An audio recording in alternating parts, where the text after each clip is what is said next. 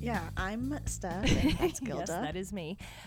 This is Saturday Night High, the podcast where we get high and talk about Saturday Night Live. And tonight we are giving you our recap and analysis of Season 2, Episode 22. Yes, this was hosted by Buck Henry. So he's been the host many a time before. He felt comfortable going into this. Maybe too comfortable, some would say. Some would agree. Yeah, it aired. It aired May 21st, 1977. So that's part of the reason why some would feel that way. And then there's the two musical guests, Jennifer Warnes and Kenny Vance. Yes, as noted on Wikipedia, this was apparently the last episode that Dan Aykroyd had a mustache. I don't know why that's noteworthy, but it's there. The Wikipedia page for the SNL episodes is just so strange in what they choose to include sometimes. Wild. And then there are things that I'm like, how is that left out? Like, there are just cameos that aren't included. Yeah. So we start off with a cold open, which was a fireside chat with Dan Aykroyd. Love to see it. This is the last episode of the season. This is the last show of the whatever. So they're going to go out with a bang. We got Carter, and he's talking about symbolism as he's riding a stationary bike. And he says that his stationary bike is powering the TV. So when he speeds up, it gets better and so on. Yeah, the quality improved. And then he's like, okay, well, they're all wearing sweatshirts. This is Dan Aykroyd, Lorraine Newman as Rosalind Carter, and Gilda Radner as Jimmy Carter's mother, Lillian. And they're all wearing sweatshirts that have their names on them. But so Rosalind Carter says, oh, it's my turn. And Dan Aykroyd hops off the bike. She hops on. And the quote-unquote quality of the telecast goes down because no one's powering it. So that goes on for a bit. And then they say, okay, Miss Lillian, it's your turn. And she, hobbles over to this motherfucking bike. And I was like, oh, no. Where? What? I know where it's going. I don't want it to go there. But, oh, no. Lillian then... And that was Gilda Radner. Did we say that? Yes, it was Gilda. I don't know if we did, but thank you. So... Gilda got to show off her physical comedy so well in this sketch. She did. So Dan Aykroyd and Lorraine Newman, they're addressing the country. They're like, oh, we promise to be better. And they're talking about how they want to shift from fossil fuels. And it's like, Jesus, almost 50 years later, that's fucking depressing that we're still talking about the same goddamn shit. I have a similar note in my notes, but more thinking about Roe versus Wade. Yeah. This week was a weird week to be a woman. But this is actually not airing this week. Ooh, well, who knows? Yep, nope, can't. Who knows when this will air? It's been a strange time. Isn't that always the case? Then, as Dan Aykroyd and Lorraine Newman are doing their little plea to the nation thing, Gilda Radner just straight up flings herself off the stationary bike.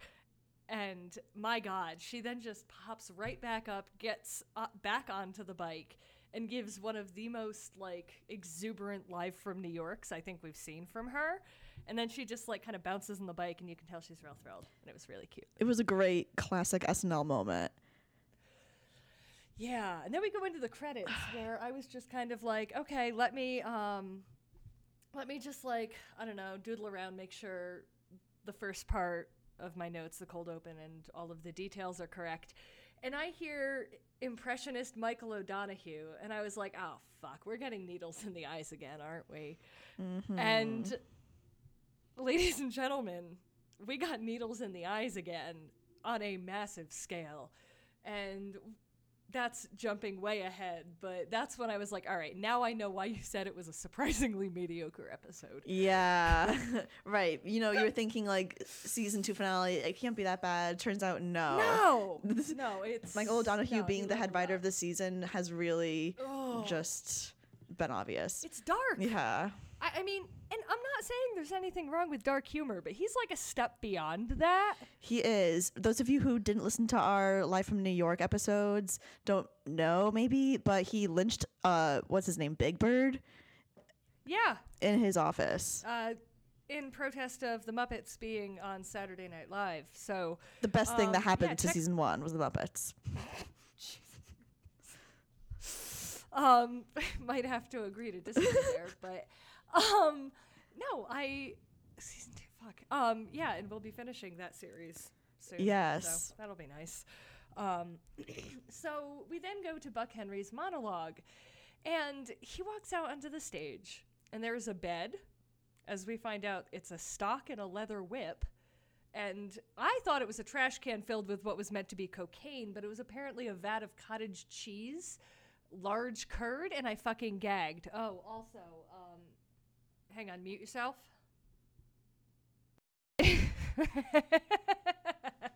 Because you told me to mute right. my microphone, even though I'm not here. So you screaming your mother's name would not have been picked up by my microphone, but it's okay because we're both high. No. That is actually valid. You did not have to mute that. Now that we've covered that my mother cannot hear through the headphones, she's apparently listening to wave sounds while playing Words with Friends. Living the life. She accused me of trying to murder her with a Beanie Baby, because that was how I chose to get her attention. My cat toys are Beanie Babies, because my grandmother stocked up on Beanie Babies for me for some reason. I stocked up on them because they're cute. That's the reason. I mean, they're cute, but my cats fucking love tossing them around, and they'll like carry them in their mouths and bring them to bed. Anyway, so yeah, we go into the Buck Henry monologue, where we have a bed. What we find out is a stock and a leather whip, and a trash can, which I thought was filled with cocaine, but was a vat of cottage cheese large curd, and I gagged. Because, like, Buck Henry stuck his hand into it and slammed it to the stage. It was disgusting. Yeah, it was truly... There's a word for it, but I can't think of it right now. Anyway, next thing I know... Abhorrent? Yeah. He's saying that he wants to have sex... He wants to be the first person to have sex on live TV with a volunteer from the audience. And this could go anyway, you know, but already going a pretty bad way. Like once you get here, actually, I don't know why I said it, because once you get here, you're already, the rest of this is not going to be great. No. So no, there's no fucking The way. camera's going through the audience, and you see this woman with like a tank top, and she's looking all sexy, and that's the woman that Buck Henry chooses. But the man who is next to her comes down, and then they mime out this man like forcing Buck Henry down. So yeah, we got some homophobia in there. Some homophobia, some just blatant sexual assault in a monologue. Monologue. And like, right. Like, A, was not prepared for that, should have been though. B, like, okay, so is the joke that Buck Henry's like 5'2" and this man was 6'4" and muscly, and it was like, oh, okay, cool. Like, the sexual assault is the joke. That's disgusting. That was the actual punchline of the monologue. So I was not feeling so great about Buck Henry being the host anymore. No, and normally it's a fucking home run. Right? I was like, oh, this is like Tom Hanks, shocked. you know? Like, you just... Yeah! Yeah. That was why when I was like, ooh, how was the episode? Your response, I was like, oh, God, if that was a response, how fucking bad was it? And oh boy, it was bad. Yeah, it just reminded us that it's very old, dated. Mm-hmm. Yeah, y'all chose season 3 for our next season. That's not happening again. No way. We trusted you. You failed us. Kilda's right. Because the next sketch was actually somehow even worse. God. Yeah, this was like a dean's office situation with Buck Henry at first, you know. Actually, no, oh my God, the way that this sketch started, do you remember? Oh, I remember. It's Garrett Morris, and he's brought into the dean's office, and this was the most stereotypically racist portrayal. I don't know if it's the worst we've seen, but if it's not, it's damn near close to being up there. Yeah. Like, what the fuck. And I honestly can't believe he agreed to do it. Not that any choice, like, I'm not shaming Garrett Morris. Like, you got to do what you got to do to keep your job. But, like, man, it just makes his comments in Live from New York about, like, him feeling like he was cast as the token black member. Like, it just makes that ring all more true and makes it stand out to me. Yep. But no, before even like the sketch started, there was like Gilda going over to Garrett Morris and saying that the sketch needed to be delayed just a bit because Buck Henry was still busy on stage with that man. Oh, am I busy God. on stage? I yeah, mean, getting fuck. sexually assaulted. Haha. Right. Oh my God. I completely forgot about that. I just think I intentionally was like, no, this is not happening. Yeah. None of them are participating in this. But no, they all were. Oh God, it was gross. So the Garrett Morris portion of the sketch proceeds, and he leaves, and they're like, oh, you have a student coming in, and he's a big wig. Oh, he thinks he's a big. Oh, his Buck Henry's wife calls and is like, oh, when you gonna be home? And he's like, I'll be home soon. I have another student coming in. It's a rush appointment. And damn, you got that mute button thing down, girl. I saw that. That was slick. Drinking my water. And it turns out that the student that is a little too big for his britches that is coming in last minute is John Belushi as Samurai Futaba. And this is an installment of Samurai, what the fuck ever it is, Big Man on Campus. And I should have known that we were getting a Samurai sketch in the season finale because they just kind of went for the greatest hits tonight. And fine, whatever, it's low-hanging fruit. You know, a lot of people are going to be tuning in because it's Buck Henry. Like, do what you got to do. It was a very self-referential episode. Yeah, like, you had to know, you had to have seen the sketch at least once, if not multiple times before to understand these. But it's like, all right, so the joke is that John Belushi's grades, the samurai, they're all terrible. He's not going to graduate. He's trying to negotiate his grades with Buck Henry. And Buck Henry's like, oh, you got a really good grade in this class. You know, she's normally quite a tough teacher. How'd that happen? And I was like, oh my God.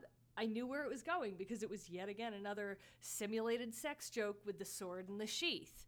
And Buck Henry's like, oh, yep, that makes sense. Okay, well, good for you.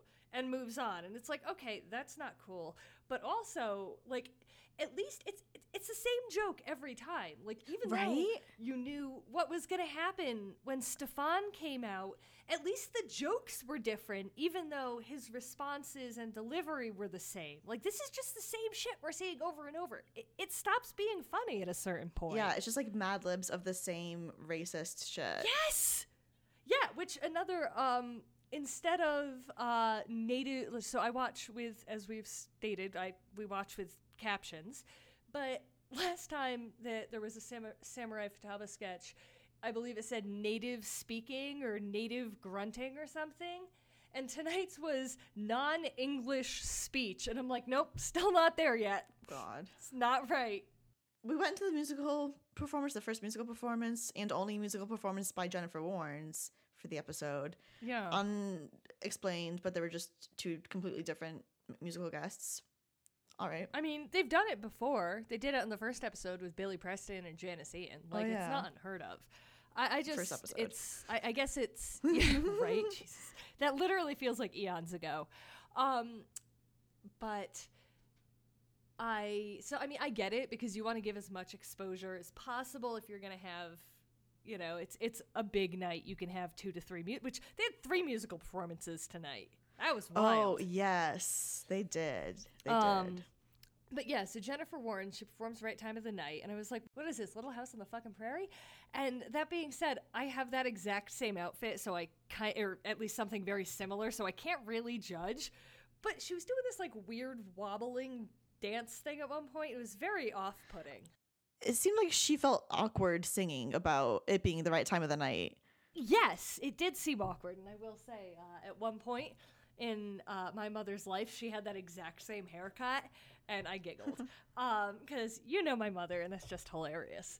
But yeah, so I'd actually heard this song before. I did not know this was her, but it's like one of those like 70s soft rock songs that's, you know, barely like not a synonym. What are they called?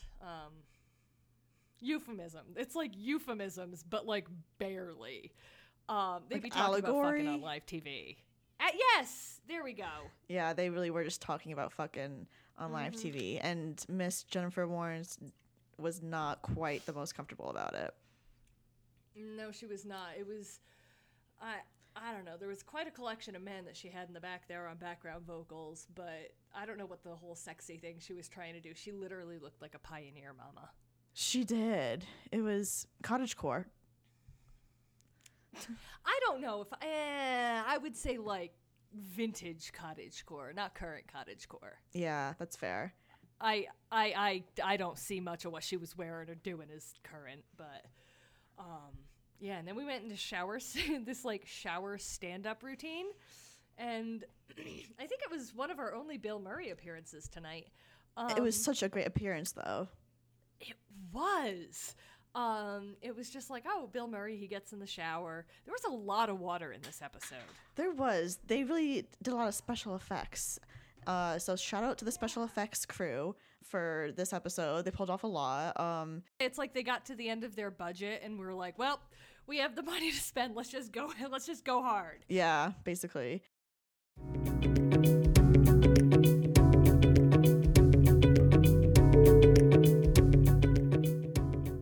I have a bunch of fucking new Switch games. I got Assassin's Creed. Oh yeah, I saw. Yeah, so exciting. I'm very excited. No, it was. Yeah, I'm just very excited. It was like some fucking Black Friday sale at Best Buy. It was like $12, and it's normally like $49, $59, something, because it's 2 games plus deluxe content. Oh shit! And I saw that, and I was like, "Fuck you, reserve a copy," because there were 2 left. And I got one. Nice. So Bill Murray was like just like making weird noises in a shower and doing the thing that we all do when we're singing or listening to podcasts or acting out arguments in our head, the normal shit. And he puts like a microphone on a lanyard around his neck. And it was just him at first doing shower performances. And I was like, okay, this is kind of weird, but it was funny. They were very enthusiastic shower performances too. Yeah, very enthusiastic. And then he introduces his wife, Mrs. Herkiman, who's Gilda. He introduces her as a performer on his show, and he's like begging her to sing, and she's like, "Come on, no, I just want to take a shower, stop." And then, I mean, personally, I was surprised, that NBC allowed this to air, because like it was like insinuating they were a married couple naked in the shower together, and like seeing as at the time it was a big deal that Mary Tyler Moore was like living alone on I could not believe with how much they got away with standards and practices this episode. Like, how the fuck did some of this make it to air? I was wondering the same thing. Bill Murray introduced. Yeah, right? Like, they talk about it so much in the book and how hard they had to work to sneak things past them, and I'm like, none of this is subtle. At least the other ones are somewhat more subtle. Right.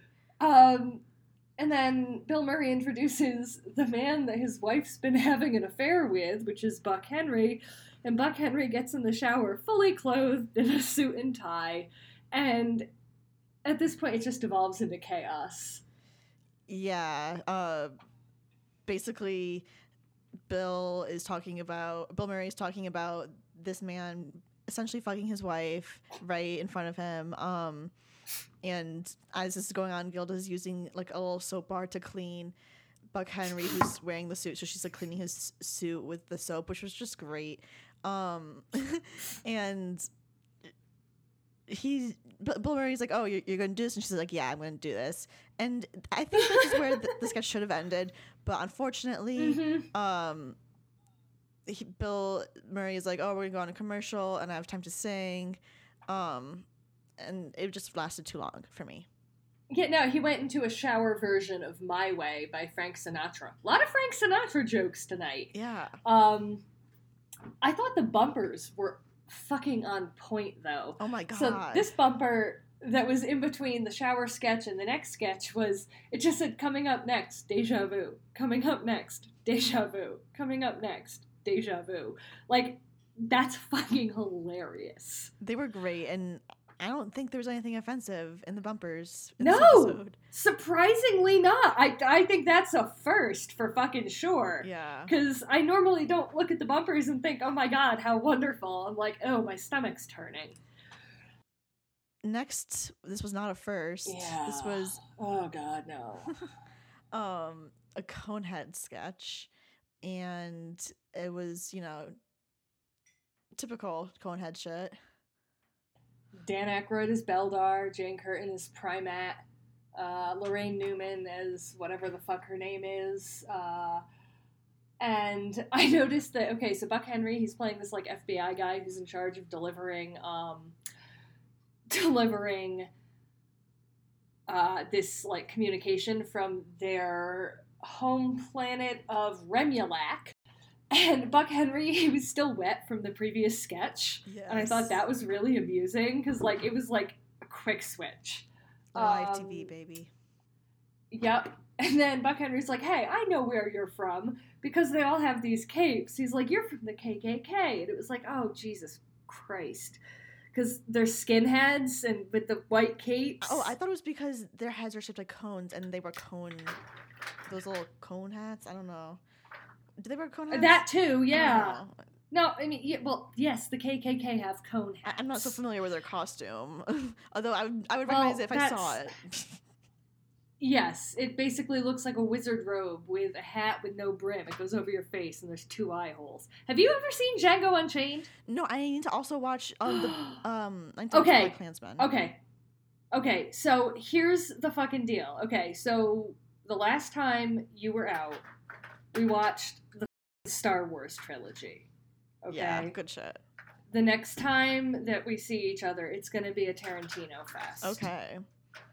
Because there is honestly Mr. nothing Foot better Fetish. than getting fucking stoked. Well, I'm not asking us to watch foot fetish pornography. No. I'm asking us to watch Quentin Tarantino art films. No, there's nothing better than fucking getting stoned out your gourd and watching Tarantino movies. They are fucking hilarious. The man, he smokes himself. That's what they're for. Like, yeah. So, Tarantino Fest, because you haven't seen Once Upon a Time in Hollywood either. No, I'm have waiting. You? No, you're yeah. Okay, good. You're not allowed to watch any of those. That's the rule. Okay. Yes. Okay, so yeah, they make a joke about them being the KKK, and then this is where the Conehead sketch sort of starts to change, and we realize they're coming to a conclusion in their little arc on Earth. Yeah. No, okay, so it goes to a pre-tape of the Coneheads fleeing back to Remulac, and they have to drive into New York City, and they're, like, at the toll booth, and you can see people, like, slowing down and looking. Like, can you fucking imagine driving along the fucking, like, I want to say it's the Hudson River Parkway, just, like, seeing 3 people in Coneheads being like, wait, I think I know what that is. Like, Yeah, you see Dan Aykroyd driving this car. fucking right. So, yeah, they go through a toll booth, which I thought was funny. But I thought that, like, this is the first time we've seen the Conehead, like, a recurring sketch as a pre-tape. And, I thought it was like, okay, now this is something fresh. This is not the same goddamn Conehead sketch over and over again. And then Dan Aykroyd is, like, drinking gasoline, which was really off-putting. And then they get to their escape pod in the Chrysler Building. The Chrysler Building just fucking lifts off the ground, because, you know, that's But it was like that's horrible realistic. graphic because it's 1977. Oh my god. It was so terrible. And then we get to the spaceship, or they get to planet Remulac, and we have John Belushi as their leader. And Garrett Morris as his, like, I want to say second in command, but I think we all know that Garrett Morris was playing a Conehead servant, and I was really fucking disturbed by that, because John Belushi was just ordering him around, and it felt really gross. Yeah. And that was basically the gist of that sketch, right? Oh, I had a few more things to say about it. Okay, so, I was happy to see more people being involved as Coneheads, not just the same 3 people. We need diverse why do Coneheads. Jesus. But something, I mean, it's like, why did this, it's like, these sketches, sometimes it's like, oh my god, this is absolutely hilarious, and you're like, cool, end it here, and then it just gets so much worse. Yeah. And John Belushi asks, he's like, well, I'm supposed to marry your youngest. That's the teenage conehead, Lorraine Newman. And so I'm like, okay, that's gross. And she's like, ew, no, I don't want to. And Jane Curtin's like, he's asked for your cone. You cannot deny him. And I was like, okay, I do not like any of this.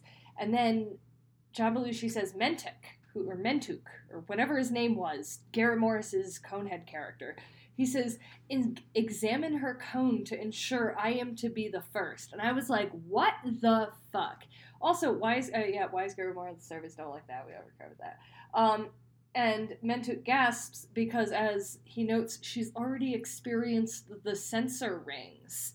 And I was like, okay, like, this is just, like, some straight-up slut-shaming on live TV. I don't care if it's coneheads. It's still enforcing fucking bullshit standards. I didn't write it down, and I forgot it. Thank God. Oh, no, you're fine. I was like, when you were like, that was it, I was like, really? I can't believe she didn't make note of that. No, I don't know that we have to say it, but it's a feminist stoner podcast, if y'all haven't figured that out 70-something episodes in. Also just like a human, like we're just people recognizing that what the fuck was going on there was fucked up. Yes. Well, no, I get that. And then... Not to all lives matter you. I don't know why I said that.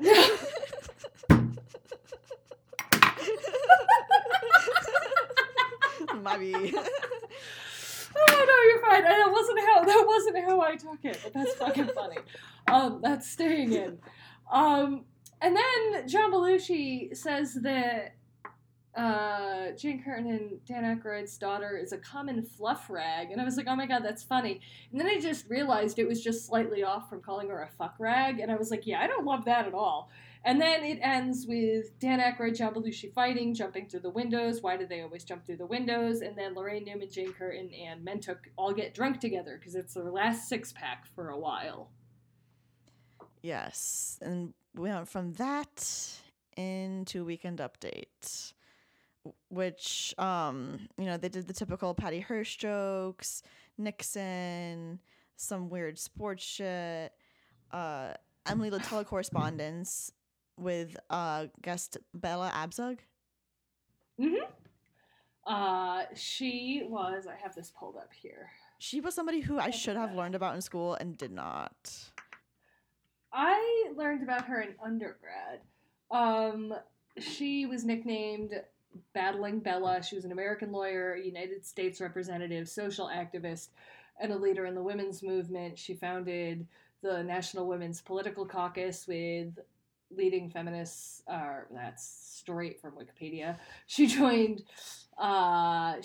the National Women's Political Caucus with Gloria Steinem, Shirley Chisholm, and Betty Friedan.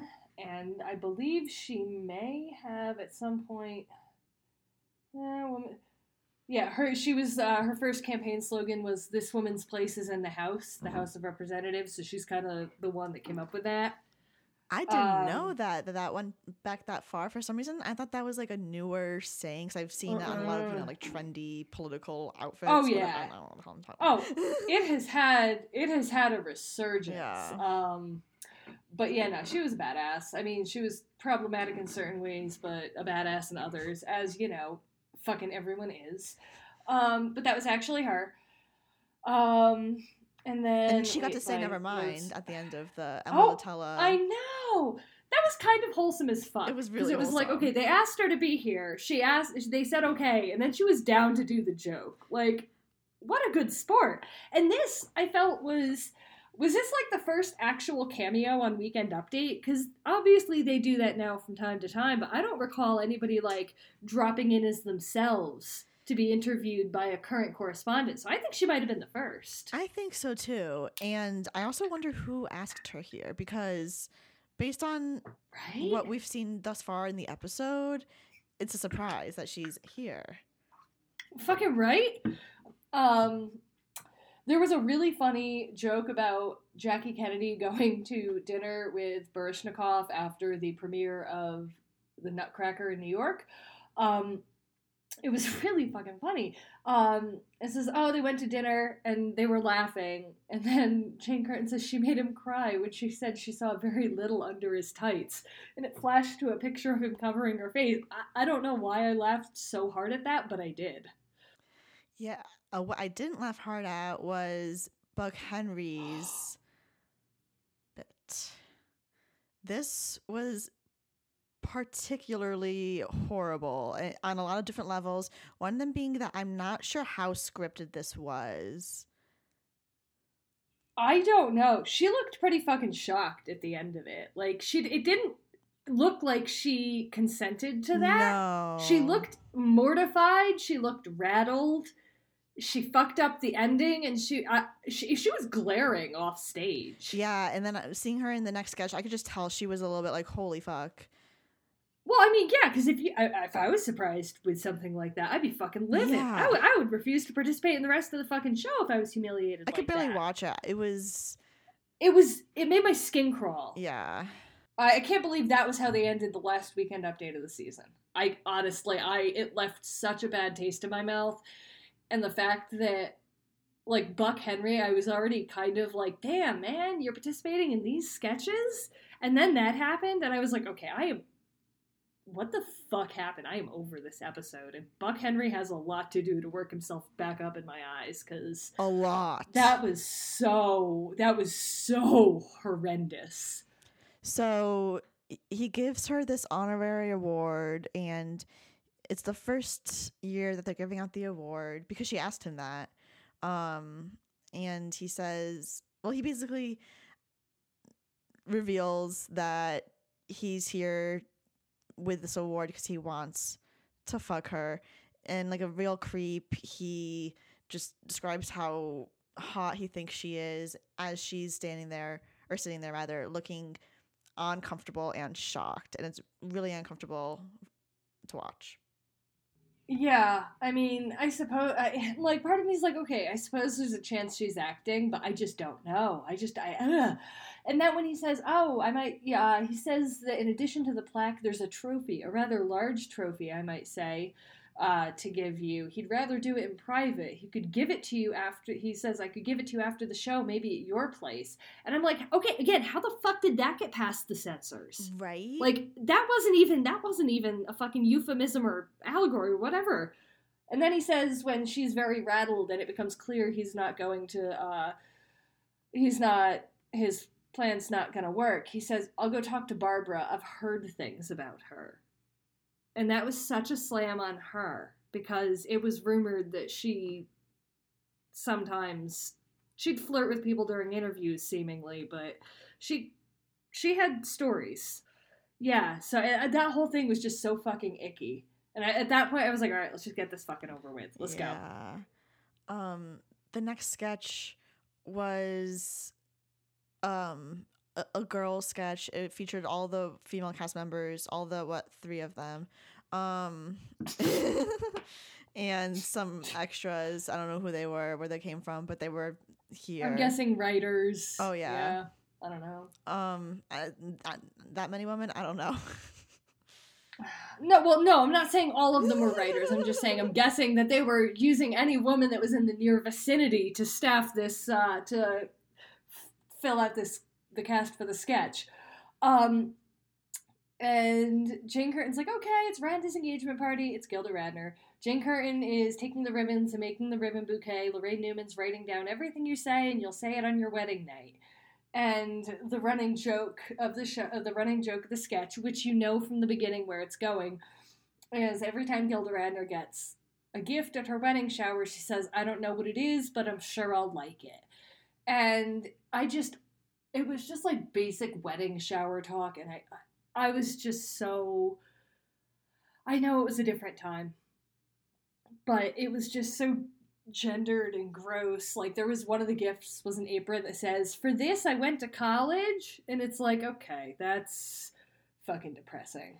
Yeah. It was painful. And to top it all off, it was just a long and repetitive sketch, so didn't make me laugh in the slightest.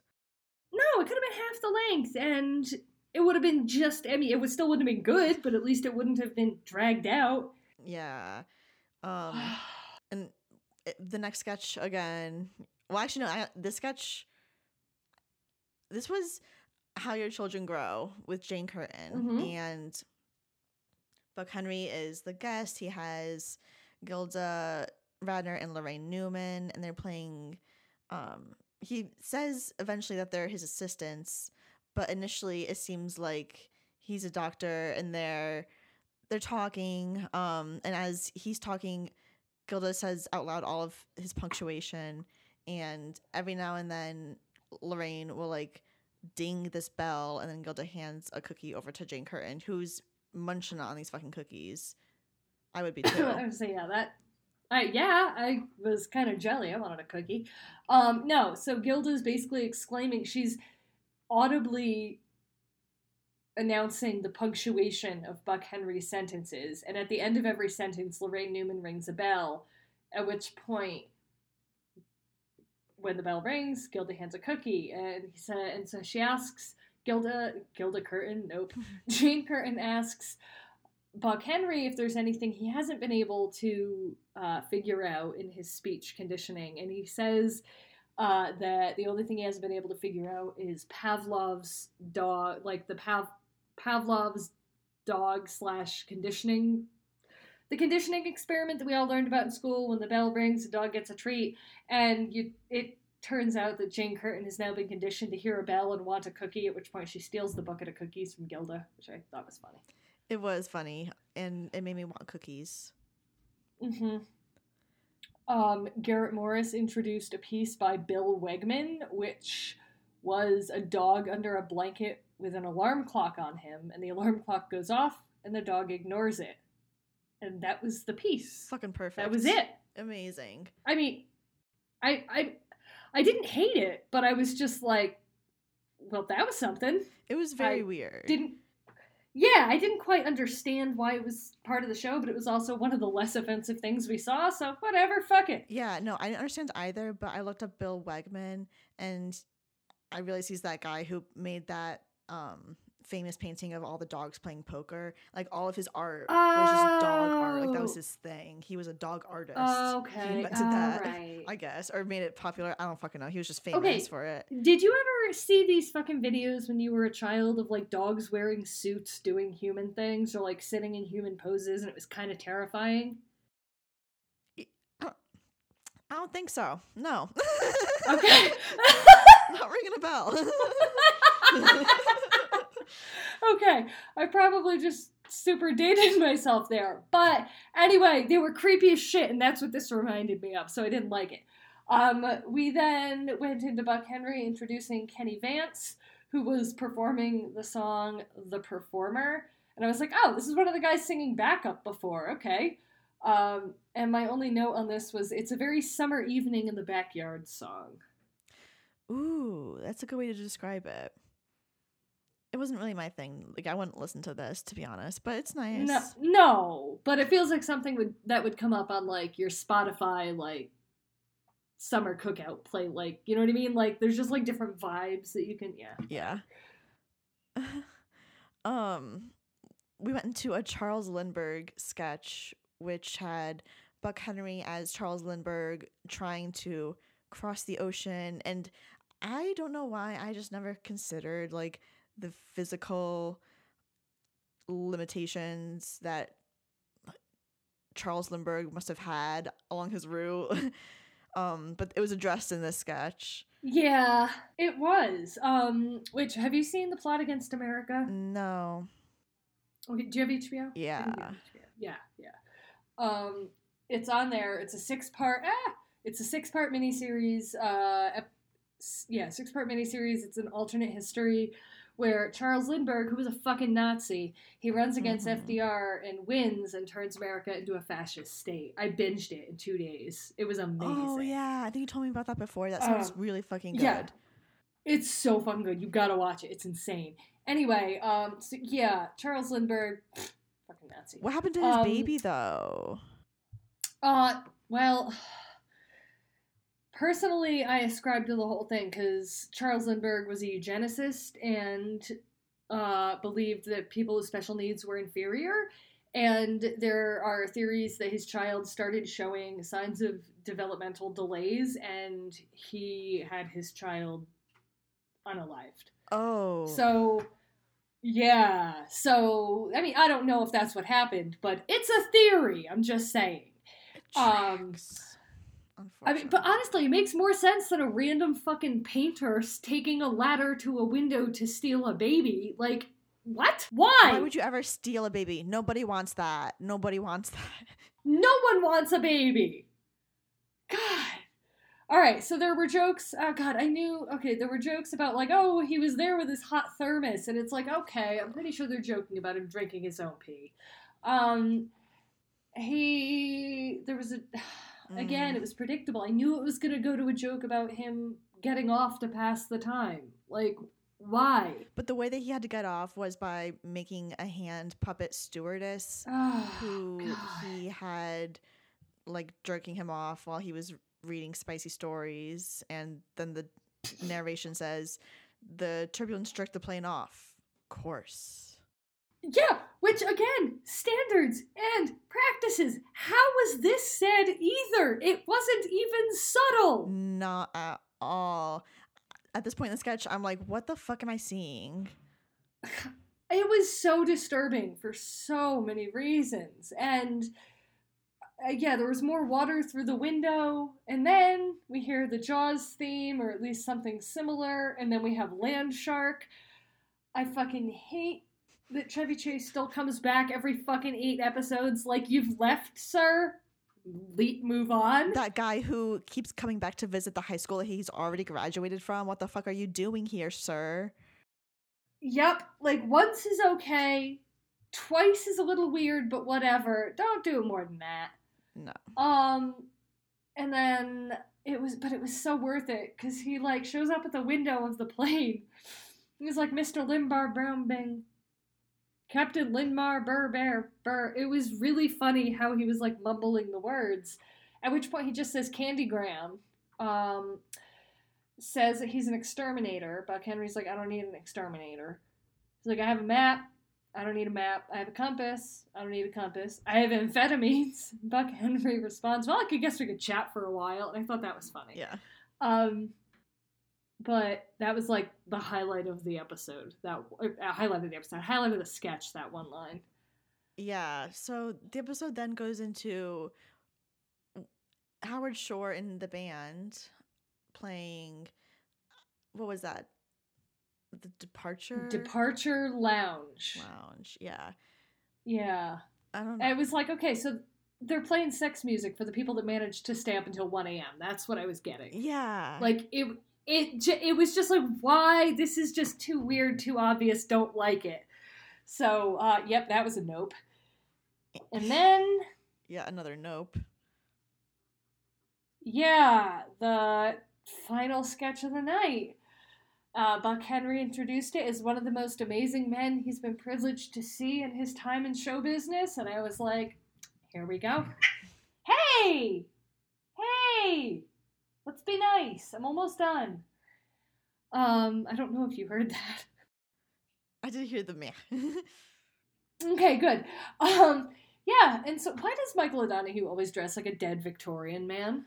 Right? What the hell's going on with that? I would hate this guy so much if I knew him. If I worked with him, I'd be slapping him silly. Fuck, I know. Like, I just see him, and I'm just like, no, I would avoid the fuck out of you if I knew you. Bad vibes. Yeah, all over the place. Bad vibes, red flags. No. So he says he was recently in Utah, and he went to see the Mormon Tabernacle Choir, and it was wonderful. And then during the performance, he had this vision, and he's like, well, I had this thought, what if someone took hundreds of pairs of steel needles, 15 to 18 inches long? And I was like, oh my God, I cannot believe they're doing this, because a curtain has now raised, and you have like 30 people standing on risers. Maybe not 30, maybe more like 20. I don't know. A lot of people. Cast members, writers. I am like 95% sure Al Franken was standing in the front row, which Gilda recently went to see Al Franken, and it was an absolutely amazing show. He's so smart, so funny. And he was done so dirty getting kicked out of the Senate because that. I'm not saying don't believe women, but I mean, come on. There's a scale. And he's a comedian. And the woman that he took the picture with knew he was taking the picture. Like, yeah, not enough to lose a Senate position over. Anyway, if you get the chance to go see him, do it. It was fucking great. And then at the end of the show, he signed my copy of Live from New York. So, you know, it was wonderful. Yes, and that I just want to say congratulations on that segue. Literally so smooth. Thank you. That was the only thing I planned out this episode. Wow. No. So, yeah, it was just the cast and writers pretending to stab needles in their eyes and rolling around the stage and flinging themselves everywhere. And it was horrific, and now he's involved the cast in his fucked up shit, and why, I don't know, but we're all watching it, so here we are. That was unfortunately I'm sure he'd be happy that people are still watching his fucked up comedy. Wait, is he dead? Yeah, he had a massive aneurysm or stroke right before the 25th anniversary. Oh, right. Yeah. I was like, he's definitely dead. 'Cause he died right before the reunion. Right. Because it kind of like cast a shadow over it. I forgot that was a whole thing. Yeah, it was a whole thing. But yeah, that was it. Landshark, Jockey, and the horse. There was a segment during Weekend Update that I guess Chevy Chase did the voice for, and I'm like, all right, well, in hindsight, that segment now makes sense. What was your nope of the night? My nope of the night is gonna have to be, well, I just didn't like it. I was already primed to be in a bad like place to receive anything. The sketch where it was Gilda, it was all the women opening presents. Really? Yeah, I just did not like watching this one bit. You see, I did not like it, and it was really awkward and just dragged on.